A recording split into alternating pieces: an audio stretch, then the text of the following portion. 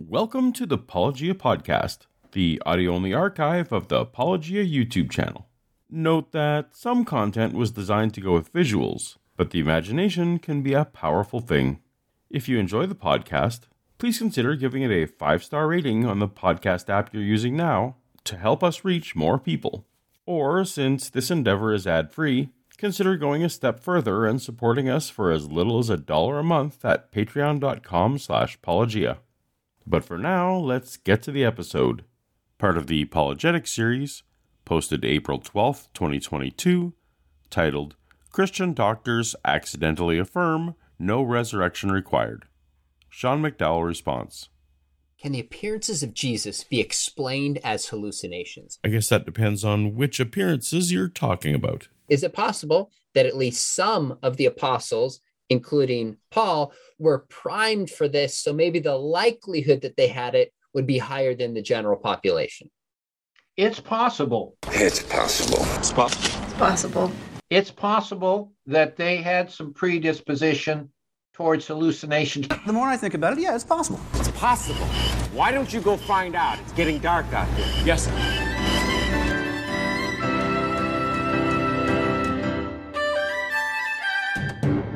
Welcome to Apologia, where a former Christian takes a look at the claims of Christians.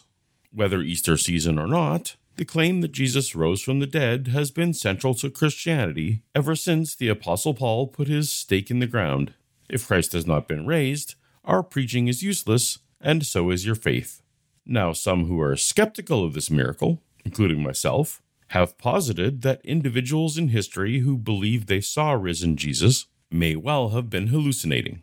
And recently, Dr. Sean McDowell had 2 medical doctors on his show to discuss the plausibility of this notion. Can the appearances of Jesus be explained as hallucinations?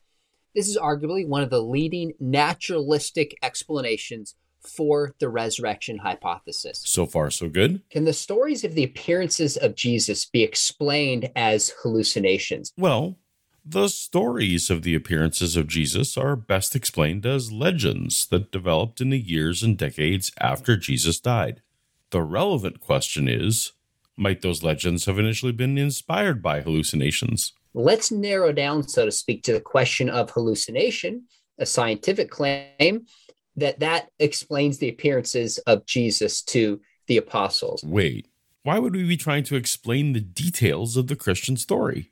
If the story is a legend, then some of the details will be legendary. If we are assuming that the scriptures are 100% true, then, it's just unlikely that those predisposing experiences that we think were hallucinations or critics say were hallucinations. Wait, why are we assuming that the scriptures are 100% true? The scriptures say Jesus rose from the dead. So if they're 100% true, this is a pointless conversation.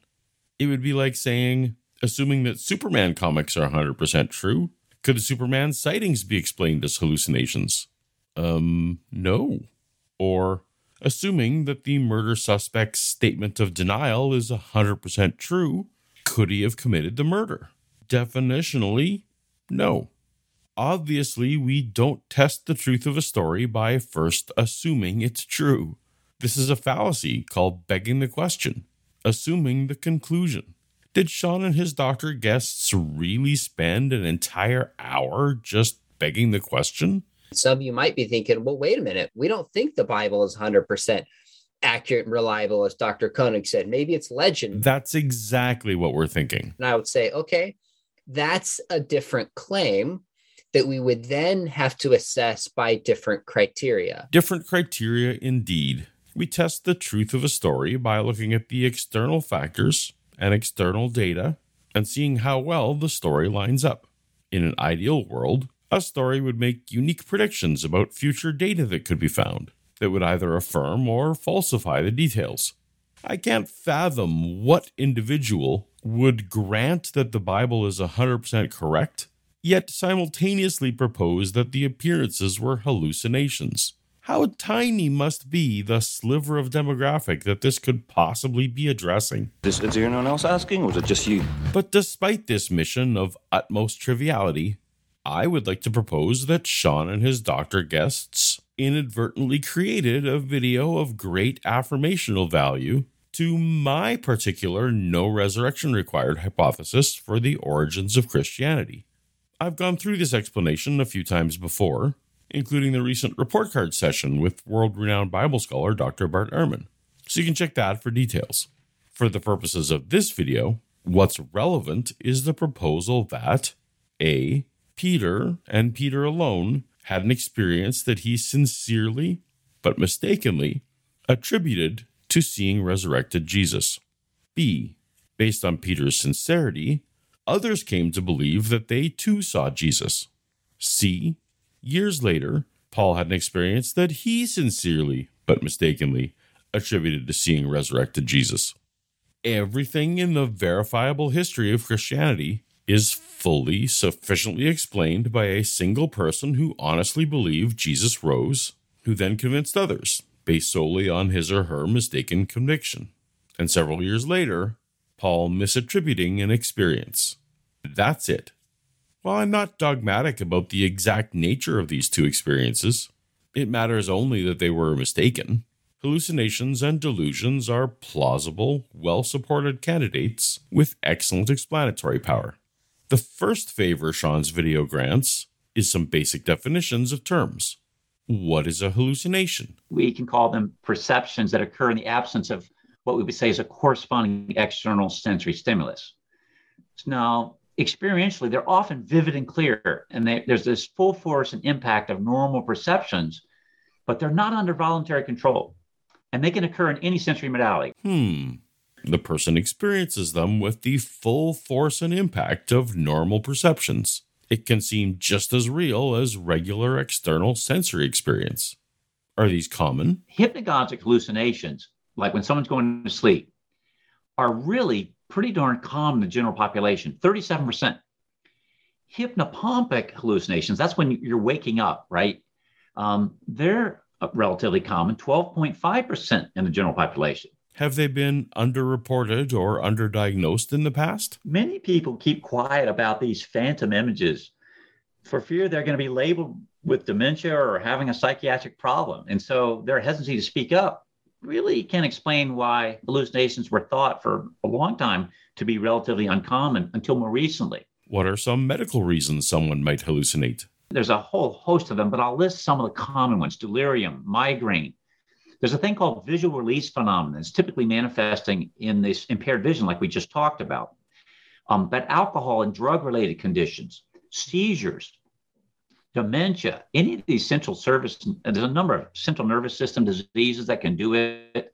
And particularly if they affect the visual cortex regions of visual pathways, especially in stroke. Stroke's really an issue. And then, of course, the psychiatric conditions that Harold will talk about: psychosis, schizophrenia, narcolepsy. Unfortunately, the doctor seems to have selectively left off some of the mundane contributing factors, like lack of sleep, anxiety, depression, social isolation, grief, and suggestive religious forces, all of which might reasonably apply to Peter in the hours and days after his master's public execution.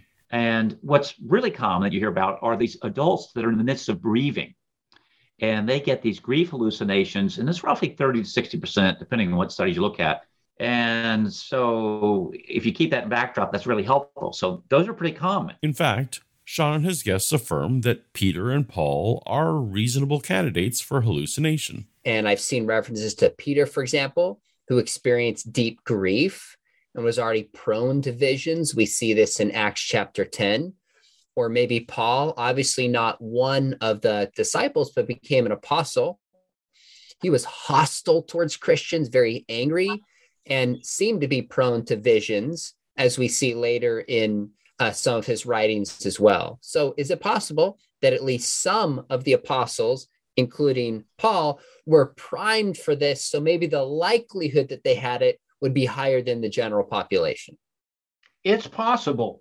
It's possible that they had some predisposition towards hallucinations. Paul became convinced based on a single encounter, but would Peter? Well, it certainly depends on whether a person has a psychiatric illness. If they have a psychotic disorder, then you can have hallucinations over time, and it can last for months, years, decades. Okay. But even so, wouldn't that experience just fade away? They might see something and they may see it periodically, and then they may develop a delusion about it. A delusion is a fixed false belief. So it's fixed. Person cannot be dissuaded from it, but it's a false belief. I see. So a hallucination can become a delusion, a fixed false belief that one cannot be dissuaded from, maybe even in the face of persecution. Sounds like Peter to me. But how could Peter have convinced others? Paul met John and James, the brother of Jesus. Did they hallucinate too? Shared hallucinations are possible. And while they're uncommon, things like mass hallucination, or at least what we call the same hallucination by two persons, is called a shared psychotic disorder, or it's also known as folie à deux, and has a bunch of other names. They've called it communicated insanity, contagious insanity, a whole host of other names, which I won't repeat here. But basically, it's a rare delusional disorder shared by two or more people with close emotional ties. Delusional disorder. So the hallmark of these disorders is that the patient doesn't even believe that he or she is deluded. So the new adherents don't necessarily even have a hallucination? Well, again, it's a delusional disorder. So it's not a hallucination. It's a delusion. It's a delusion that they're sharing. And it's usually shared by two people with close emotional ties.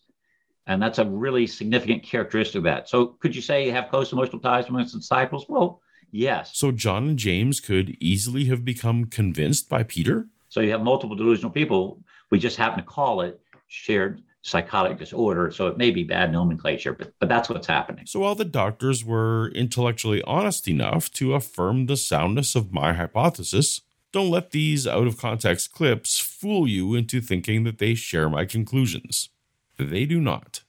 And why don't they? Because they are simultaneously assuming that the scriptures are 100% true, which leads them to silly objections like hallucinating individuals. They don't report accompanying interactive group conversations, nor do they report that their apparitions physically consume food items. Neither Peter nor Paul report risen Jesus having interactive group conversations or consuming food. That's from the decades later legends only. They experience his bodily presence not as a mirage, not as an apparition, not as a phantom-like image consistent with visual hallucinations as we know them medically speaking, but truly as kind of a living, physical, fully embodied form with whom they interact. If we were to take the Gospels as 100% accurate, resurrected Jesus was unrecognizable one minute and recognizable the next. He appeared and disappeared, and maybe walked through walls. That doesn't sound exactly like a regular person. And more importantly, as Harold will attest, these apostles, as his way to report, they didn't have mental disorders or delusions. What could possibly make you rule out mental disorders or delusions? This video already established that delusions are fixed false beliefs that, to the holder, are indistinguishable from true perceptions and beliefs. There's no indication whether that they had schizophrenia, that they had bipolar disorder, that they had dementia. There's no indication because these disciples were leaders of the church. They had many, many people who followed and they organized and directed. Somebody with mental illness just can't do that. First of all, not all hallucination factors are linked to mental illness. Grief hallucinations, in particular, happen at the same rate among those considered to be mentally well. So that's an unfair and incorrect connection to make. Second of all, there's nothing at all about leading and organizing people that rules out mental illness. There are high-functioning people at all points in the spectrum. And third, if the Bible has insufficient information to diagnose characters from 2,000 years ago as mentally ill, there is equally insufficient information to diagnose them as mentally healthy. What about the other 11 apostles? You don't hear that they had these experiences. Funny thing, we don't hear anything at all about what those other disciples do. They disappear entirely from reliable history. We can't with confidence say anything about them, much less affirm what experiences they claim to have had. Hallucinations don't usually change belief, and they certainly don't cause a person to then die for that belief. Yeah. See my other interactions with Sean about this, but the only ones with solid evidence for martyrdom are Peter and Paul. And those are the two we're talking about. There aren't good reasons to think the others died for this belief. So again, it's possible, but it's just not enough to explain all of these different appearances in multiple modalities. Just not enough. Yeah, while multimodal hallucinations can occur, and we know they're rare, especially in 3 or more modes, like auditory, vision, taste, smell, tactile, touch, right? They were reported to occur commonly together in the disciples' accounts.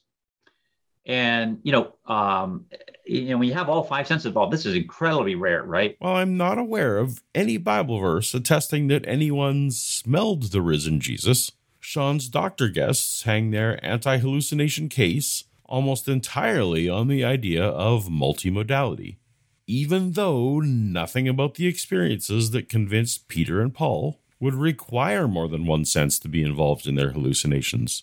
Certainly, we have no record from either Peter or Paul describing a multimodal encounter with risen Jesus. Now, despite the irrelevance and my general stipulation that hallucinations involving multiple senses are more rare than hallucinations involving one sense, let's see what scholarship is presented by the good doctors. But if we look at the prevailing literatures, excellent studies done by Leroy. Excellent. Now we're getting somewhere. Prevailing literature on hallucinations by someone named Leroy. Here it is. The Syndrome of Lilliputian Hallucinations, published in 1922. Let's see. It's 2022 now, minus 1922, making it 100 years old. The prevailing literature being cited is 100 years old. It's 7 pages of anecdotal narrative describing subjects who had visual hallucinations of little people, like the Lilliputians of Gulliver's Travels. Again, from 100 years ago. I am General Edward Edwardian, commander of Lilliput. All hail Lilliput! All hail Lilliput! And he looked at young, middle age, and old age. And I'm just going to, highlight auditory and visual. They're combined together in middle-aged folks, like the apostles. Okay, well, the Leroy study does nothing of the kind. So charitably, he must be referring to some more recent study that references Leroy. There's this study from Jan Dirk Bloom in 2021 that references Leroy in the title, but it doesn't seem to have this age breakdown. Interesting. Bloom's paper does seem to find significant clustering of the audio, visual, and tactile combination when it comes to non-drug-related God experiences. Maybe something worth looking at in a future video. This other 2021 study by Joanna Badcock compared multimodal and unimodal hallucinations in clinical practice. That seems relevant. It seems of those who experience auditory hallucinations, 72.1 of those experienced multimodal hallucinations. That seems high. And the multimodal versus unimodal tended to be 33 years old and single. It sounds a little like the disciples, for what it's worth. But this study doesn't match either. Frankly, I spent hours looking for a study matching what Dr. Fowler was referencing here, if not the 100-year-old anecdote paper, and I just couldn't find it. I even emailed him asking for a link, but I've yet to hear back at the time of this recording. 0.8%. If it's auditory and olfactory in middle age, it might be 0.8%. But if you looked at auditory, visual, olfactory in old folks, 0%. Tactile and visual in the middle-aged folks, 0%. Without the study, I can't know the sample sizes here and to what extent 0% is meaningful. But even if I accepted this methodology, which I don't, I see no reason to include taste and smell as factors here. It's not recorded that the disciples tasted risen Jesus, nor that they smelled risen Jesus. And from the studies I did look at, sight, sound, touch is a relatively common combination. If we were to arithmetically use the multimodal prevalence rates for just the auditory visual, just those two, And we used it at 0.8% in middle-aged persons that were the same age of the disciples, 7 disciples in John 21. All right. So just take that one case in John 21, where you had 7 of them. You basically would have a prevalence of 0.8% in each individual, right? Each individual disciple multiplied 7 times. That means 0.8 times 0.8, 0.8 times 0.8 times 0.8 times 0.8 times 0.8, 7 times. The computer result of this, and get this, all right? I'll look at my little note here. My note, it's 0.00000000002%. That's basically impossible. All right. Well, now I need to return to relevance over research methodology. The hypothesis in question doesn't require any multimodal hallucinations, let alone 7 simultaneously, or 12, or 500. These 7 disciples experienced something is for the Bible tells me so. Obviously, I had to include that at least once. So let's recap. Sean McDowell's 2 medical doctor guests affirm that Peter may well have had a grief hallucination, that hallucination could have become a fixed belief delusion, that such a delusion can be passed along to others, and that the Apostle Paul could well have experienced a post-traumatic stress hallucination.